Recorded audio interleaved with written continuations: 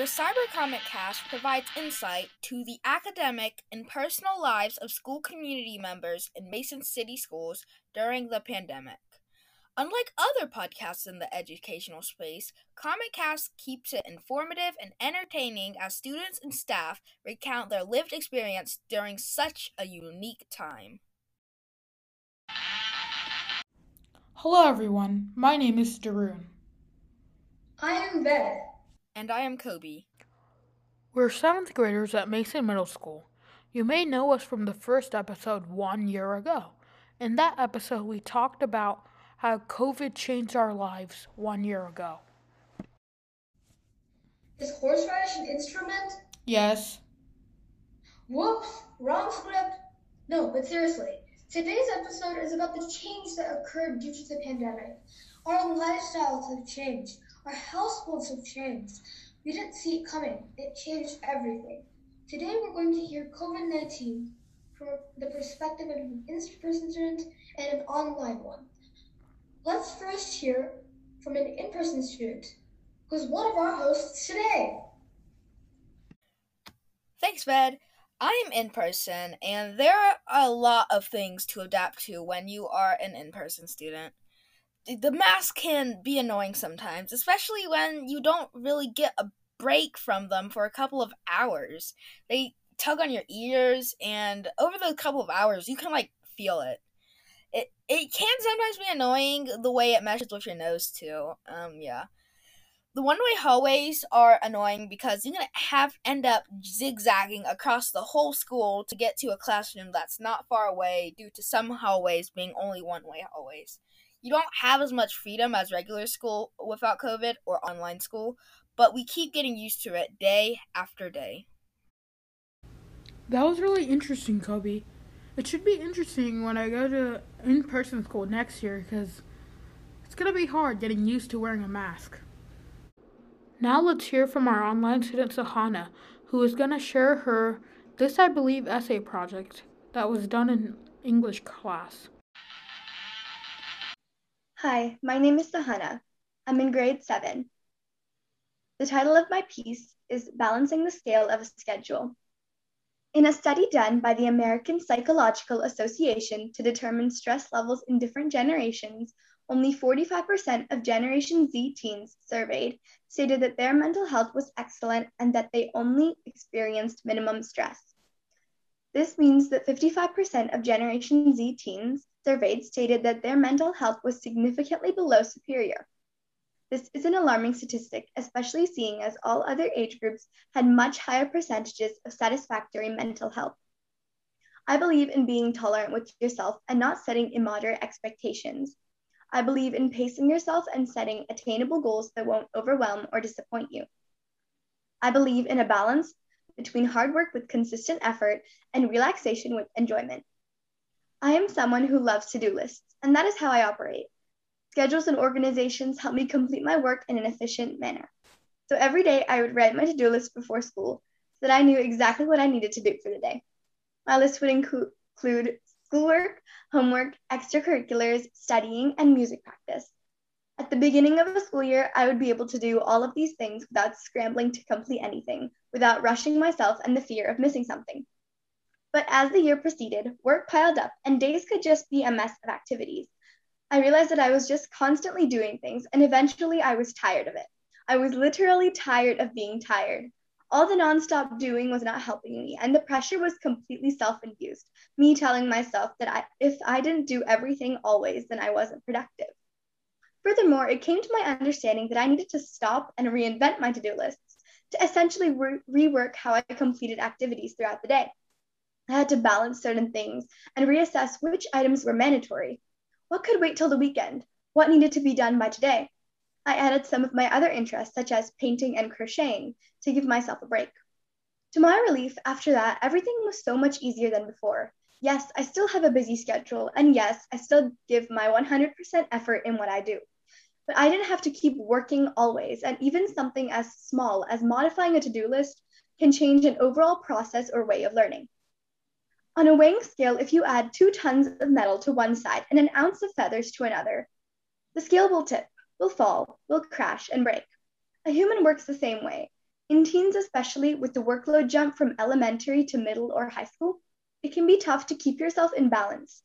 Sometimes the assignment and exertion will be there, and they will be a lot, but resting and relaxing yourself is equally as important to reduce stress and anxiety. That monetary percentage you read at the introduction can become less shocking if we can create a mental equilibrium that won't just keep pushing and pushing you to do. So we balance the metaphorical scale. Thank you. That was an amazing essay, Sahana. I think you explained really well how important balance is in our lives, even though through these tough times that we're going through. Now let's hear from Mrs. Arminio, who's a learning experience designer. My new normal at home has been the change in wearing a mask. I think that's been the biggest change from the beginning. Now it's a habit. I make sure I have masks hanging on my doorknobs. I have masks in my purse. I have masks in my car, at school, at my desk. And it has become a habit where it's just the new normal. And I wonder if in the future, as we have flu season, if we go back to that and we start wearing the mask when we have colds or when we just have that time of year. Some other new normals are just the change in how maybe I get groceries or order food. Our family, when we order food, we do a no contact pickup through groceries, through at the restaurant. If we have chosen to go to a restaurant, we make sure that they are, making sure that they have all of the protocols in place and that it is safe to go to the restaurants, and making sure that, we make good decisions. Another new normal is how we interact with our family and friends. We are really careful about who we meet with in small group, or even if we're outside, we make sure we stay 6 feet apart and just keep everybody safe. And we make sure we don't shake hands anymore, that we either wave or we do fist pumps, but we don't hug and we don't shake hands like we used to. And so I think that is going to be our new normal. We realize that is just spreading germs. Along with that is we make sure that we keep hand sanitizer everywhere. Again, like the mask, I have it in my car, in my purse. And we just are way more aware of using that hand sanitizer as we touch things or as we go in and out of a store or a restaurant. And if we do see people, we also are limiting our gatherings to just people that are in our bubble, that we know have been safe and very cautious, and we just get together with them. And now we are even more aware of the people that have gotten their vaccination. And as a neighborhood, almost everybody has their vaccination, and it's almost like a celebration that we feel safe, that we can have more contact with those people because we are all being protected. So it's that is our latest new normal of feeling a little safer with those people that have had the vaccinations, along with just making sure my family members now that have had the vaccination are safe, as my 86-year-old dad can go out and about a little bit more at ease and feel safe. The other thing is just our conversations have changed. We talk with friends about the numbers, the data. We talk even about the blood type, because that is the new thing that everybody talks about. Does blood type matter, whether of your chances of getting COVID or not? That was never a conversation in the past. And so just our conversations have changed. When I think about the school, our new normal is that we do not have staff meetings face to face, that we do all of our meetings through Zoom, and that we are really working on learning new tech tools that will enhance learning so students feel safe, that they can collaborate together without sitting right next to one another. Our cafeteria has been transformed. There are plexiglass between each student and between the middle of the tables. And I just wonder, will that stay in the future as our numbers go down? So our new normal is starting to become a habit. And this really made me think about all the changes that we've made that just keep us safe. Right now, I'm with Mrs. Hahn to ask her about how she adapted to the new normal. So there were a lot of things I had to adapt to for my new normal. I've never worked from home before, so that was a really big change. And my husband, who works at Procter & Gamble, also is working from home. So we only had one office. So I think the first thing that we had to change was just finding a space where we could both have privacy, and we had to improve our internet. We had to pay a couple $100 to get some additional routers for our internet because we were both in video meetings all the time. So that was probably the first one. I think also for me personally, I'm very social and I feel very fulfilled by being social at work.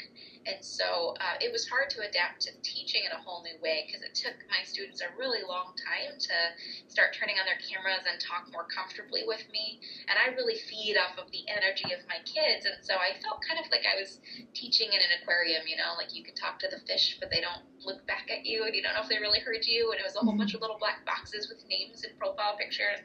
And so I really had to adapt to trying to make connections with kids in different ways, and whether that was telling a really lame joke or asking kids to respond to me in the chat, and just totally changing the way I talk to my students and develop relationships with my students. And then, of course, I had a baby, and this is my first child, so that was a huge life change, and that all happened during the pandemic. So my new normal changed not only because I was at home, but because I became a mother in the middle of the school year. And so, I had a baby at home, and my husband was working, and I was working, and we had to find time for him to take the baby and me to take the baby. And, we didn't feel like it was safe to send our son to daycare at that time because he was so teeny tiny, and when he was born it was the winter and all the cases were really high, so we felt like we had to just do it at home, but we don't have family nearby. So that was also something where my new normal just changed totally. So I grading papers while holding a crying baby, or learning to work in the evenings sometimes after class while my husband was watching our son Chavi. So that was, all of those things were things that changed for me. And even the way my husband and I spend our time, we used to go to the movies all the time, and we love to go to museums. And so now that it's finally spring, we're able to go to parks and things like that. But we just had to find new ways to find joy and new hobbies, new ways to entertain ourselves and enjoy each other in a different way than we had before. So just everything in my life changed all at once. But I think obviously being a teacher has been such a huge part of my identity. That's maybe the biggest change that just looked totally different than it ever did before. And now I love it, but it took a long time to figure out how to change that and adapt to my new normal. So that was kind of my journey over the last few months. And there are a lot of challenges and also a lot of things that I've just learned to love and finding joy. That's interesting, Mrs. Hahn. Even though we go to online school, you still make it so much fun for us. Now, let's hear from Mrs. Stewart. One of our new normals, because we are online, is we had, in order to be able to communicate with our students and have our classes, we had to figure out a system that we could use. We started out using Google Meets, and then flipped back to, and then we learned about Zoom meetings. And then we started using Zoom. We went back and forth with Google Meet and Zoom. We found that Zoom had a lot more capabilities of what we can do to meet with our students, plus the system seemed to work better for most of our online students. So we started using the Zoom, which was a big adjustment. We see their icons, and sometimes they do turn on their cameras so that we can see our students, but that was our new normal because we were so used to being in a classroom seeing our students, and now all we see is their bobbleheads or their icons. Yeah, my math teacher calls them, like, she said next year when she's teaching in person, she's gonna make black boxes for them to put on their heads so she's comfortable teaching. Absolutely, because this has been the entire year that we've seen little squares instead of a classroom in 3D. So that this has been our new normal for this year. So we are all looking forward to getting back to seeing everybody in three-dimensional figures. That was really interesting that you had to switch platforms for classes multiple times. In this episode, we wanted to recap what the new normal looks like for different people. In the next episode, we will be comparing and contrasting the livelihoods of in-person students and online students. As you know, we end each episode with a Mason moment. Anyone have a Mason moment to share? I have a Mason moment.